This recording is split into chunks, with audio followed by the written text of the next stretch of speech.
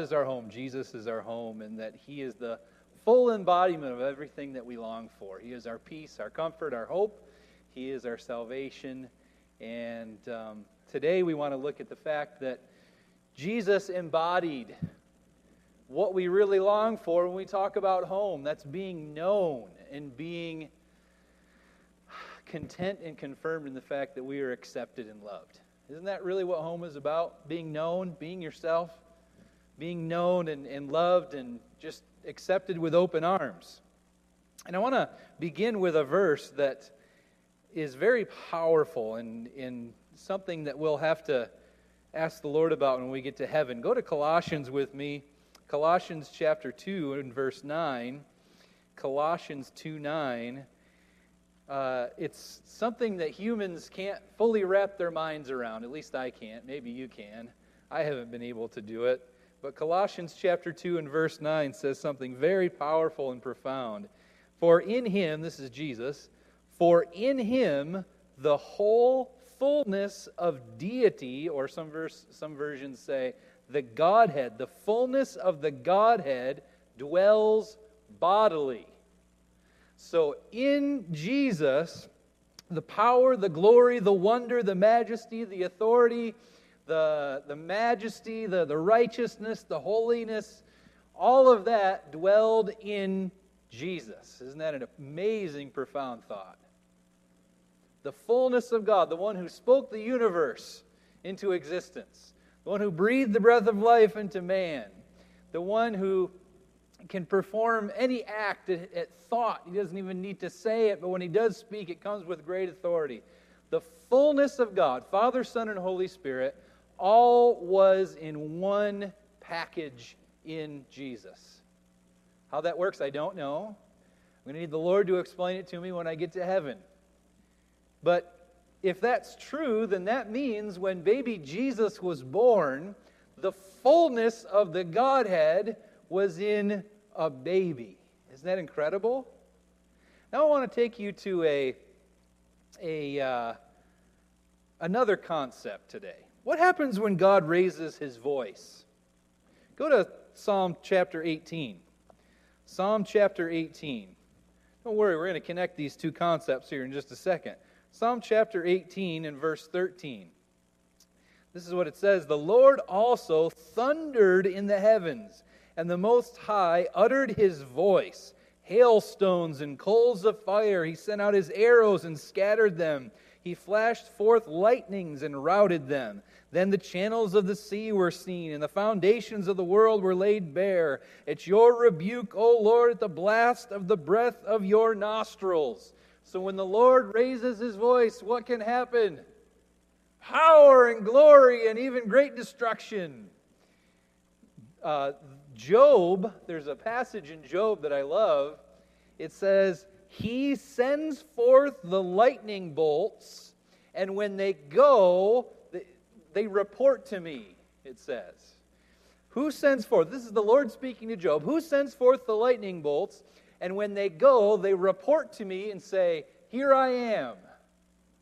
When they flash, He's watching and He can see it. I love that. There's another passage I love in Job where it says, I spoke the oceans and told them how far they could go and no further.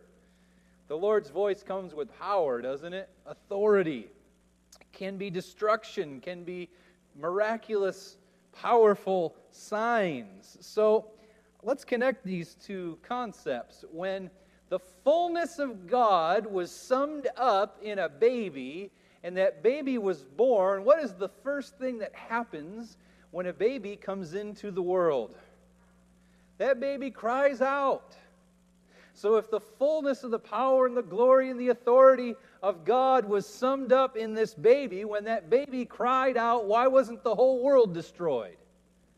Or wasn't at least the stable shaken and collapsed? No, we don't know of any resurrection that took place. Why didn't something powerful and glorious happen, or even terrible happen? Because here we have the almighty, righteous, and holy God dwelling on this earth and raising His voice. That contrast, you would think, would destroy sin and sinners, wouldn't it? So why didn't that happen? Why didn't that take place? I love John 3:16, as many of you probably do and have memorized this. For God so loved the world that he gave his only begotten Son, that whosoever believeth in him should not perish but have everlasting life. And it's a beautiful verse. It's a famous verse. It talks about the plan of salvation. Seldom is verse 17 quoted, though. Verse 17 goes on to say, for God did not send his Son in the world to condemn the world, but that the whole world through him might be, what's that next word? Saved. The whole world might be saved. So there's something about this existence of the fullness of the Godhead dwelling bodily in baby Jesus, and the cry of Jesus going out with the full authority, by the way, of God. Because Jesus, when he came to this earth, he was no less God than he was when he was in heaven. And we're going to read that verse here in just a minute to show you that. So he didn't cease to be God when he came. He was the fullness of God.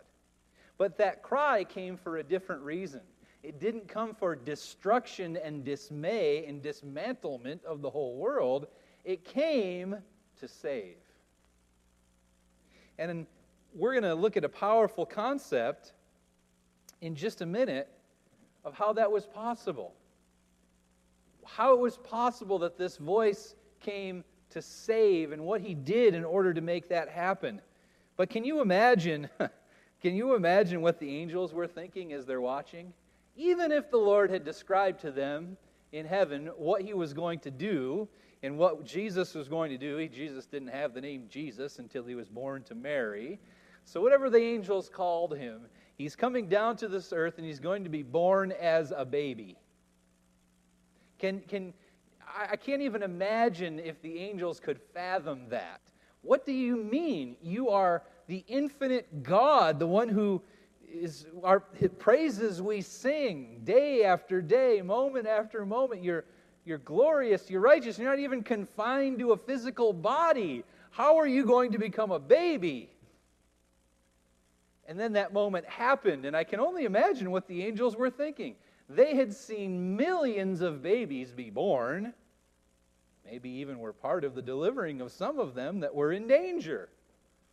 And so millions of babies being born. I can only imagine what they're thinking. This is the voice of God. This baby is going to cry. When the Lord's voice is raised, you better watch out. Doesn't happen very often, but when it does, this baby's going to cry. This is the power of the Godhead in this baby. He's going to cry. Will this be totally unfettered just authority? Something's going to happen here. And then that baby cried, and it didn't destroy. And the angels can't contain themselves because now they see something about the Lord. For some reason, he is tampering. He's messing with, he's throttling back that power and authority. Why? Because he didn't come to destroy, he came to save. And so the angels see what's happening, and they go and they can't contain themselves now. And they go to the shepherds and say, peace on earth, goodwill toward man. God in all authority is crying out on this earth. He's physically on this earth, and his voice is crying out at the top of his lungs, and it's not bringing destruction, it's bringing salvation. And they must have been overjoyed and excited and even astounded, because I'm sure they even couldn't imagine or fathom the Lord doing this. The angels saw what people through all the centuries have since seen, the indescribable choice that the Father, the glorious God of heaven and earth, the one who spoke the universe into creation, Isaiah says he can measure the universe with the span of his hand. So hundreds of billions of galaxies can all fit in the span of the Lord's hand. He left heaven and became a tiny little baby on a tiny little planet in a tiny little galaxy to save tiny little you and me. Just an incredible thought. And not only did he come, he also set aside his divinity. I want you to see this verse, Philippians chapter 2, and this is where we will start to bring this to a close. Philippians chapter 2, beginning in verse 5, Paul says something profound. Let this mind, have this mindset, this attitude among yourselves, Philippians 2:5, which is yours in Christ Jesus, who, though he was in the form of God, did not count equality with God a thing to be grasped. Now what he's saying there is that he was fully God in heaven, but he chose to lay it aside. It's not something he clung to and held on to. He was willing to give it up. The form of God, he was willing to give up the form of God to take on what? Though he was in the form of God, did not count equality with the Lord a thing to be grasped, but emptied himself to take the form of a servant, being born in the likeness of mankind. He gave up the form of God and took on the form of humans. And being found in the form of a human, he humbled himself and became obedient to the point of death, even death on a cross. The most humiliating and shameful death ever devised at that time. So, the God of the universe, the one who can measure the universe with the span of his hand, was born as a baby, and he wasn't born as a king, he wasn't born wealthy, he wasn't born with great authority or pomp and circumstance. He was born in a stable. And it's even worse than we picture. What do I mean by that? Here's really what the scene looked like. Because the way we picture that night, it's this warm, clean stable, and it's lit beautifully, and, it's clean, and there's no animal grossness on the ground, and it's just very nice picture. But that's really not what happened. Mary was likely 14 or 15 years old. They died young in those days. They married young in those days. They had children young in those days. So she's likely 14 or 15 years old, and she had just traveled a long distance on the back of a donkey, and that's maybe one of the reasons why she went into labor. We don't know when her due date was, but you can only imagine how uncomfortable that was. And they cannot even find a place in a hotel for her to sleep or have her child. Some, by the way, they were going back to the homeland, both of their homeland. They're both from the tribe of Judah. They're going back to David's city to be counted by the census. And so they had family there. They had relatives there that would not let them in. Probably because they had heard that nobody's quite sure how Mary got pregnant. And it might be a disgrace to let them in.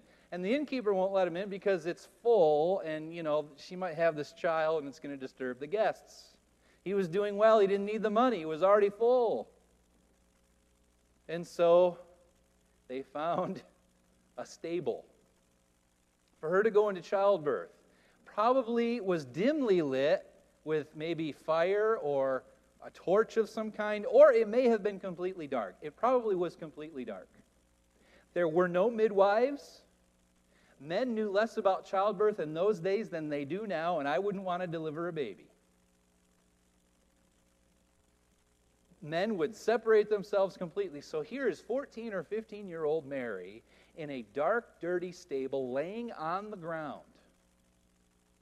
She's bleeding. She's in pain. Joseph has no idea what to do. There are no midwives or ladies helping her through this, and she's having this child all alone in the dark. That was how the Savior, the God of heaven and earth, came into the world. He humbled himself. Talk about being humbled. He didn't come as a king. He didn't come as a nobleman. He didn't come as a wealthy. You know why? Because he was setting aside all authority, all power. And here is why.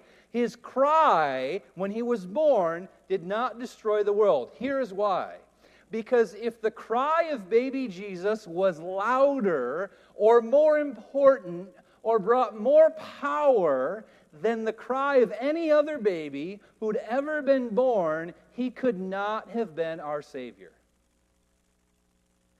He took on the form of man to live like we live, to experience this world like we experience it. And if he had ever used his power and godly authority for his own benefit, he could not have been our Savior. He couldn't have been our example. And so the cry of baby Jesus couldn't be more important. And here's the profound thing about this. Please put your thinking cap on, because it's about to get deep. Think about this. Since the cry of baby Jesus was not louder or did not come with more power, it is the most powerful and glorious cry that was ever cried. Because the fact that the Lord left heaven and set aside his divinity to come to live life as a man, to be our Savior and to be our example, he set aside his divinity. That fact allowed him to be our Savior. The fact that baby Jesus' cry wasn't louder and didn't come with more power makes it more powerful in itself. The fact that he didn't come as a king, he didn't come as a warrior, he didn't come as a mighty leader, he came as a man. Can you imagine living your life in this world day by day and having the power of God at your fingertips, but choosing moment by moment to never use it for yourself? Even to the point where you're dying on a cross, your shoulders have been dislocated from their sockets, and the only way that you can breathe is to push yourself up off those nails. The nails in your feet. And the people that you have healed, you've touched their eyes, you've touched their legs, you've healed them for their benefit because you could use divinity for them, but not for yourself. You have the power of heaven, and they're jeering and mocking you and spitting on you and throwing things on you as you're suffering and dying on the cross, and you do not even use your divinity for 1 second to get yourself a moment of peace. He laid aside divinity so he can sympathize with us, so that we can never say, Lord, you don't know how I'm suffering. You don't know what I'm going through. You don't know how much this hurts. He chose not to use his divinity so he could save us and so he can sympathize with us. And because of that fact, the God of heaven, the one who speaks and it's done, the one whose voice rocks and shakes the cedars of Lebanon, the Bible says, the one who can bring power and destruction at a whim, sympathizes with sinful humans. Don't you ever think there's something too shameful in your life that you can't... Number one, he already knows what it is, so you can't hide it from him. But number two, he's lived through that suffering. So don't keep it to yourself. Give it to him. You are accepted and loved and known by the God of heaven. Talk about an open door and being home. Accepted and loved where there's always an open door. It's found in Christ. It's found in Christmas. It's found in Jesus. I want you to think about this. Baby Jesus was born under the light of the moon that he created. I mean, just sit and dwell on that for a minute. It's an incredible thought. You know, God knew that if he created Adam and Eve, he knew what they would do. He knew they would sin and turn their back on him. And he knew that if he created them, he would have to come and save them. And he never hesitated for 1 second. Why? Because he loves us. All of God, the fullness of God, wrapped up in a baby boy. The fullness of God wrapped up in a baby boy who was wrapped up in swaddling cloths, who was wrapped up in Mary's arms, because God wanted to wrap his arms around you and me. He laid aside his divinity to save humanity. So this Christmas, when you give gifts and when you see the beautiful lights and when you sing the songs, think about the infinite and glorious God of heaven laying aside it all to wrap you in his arms.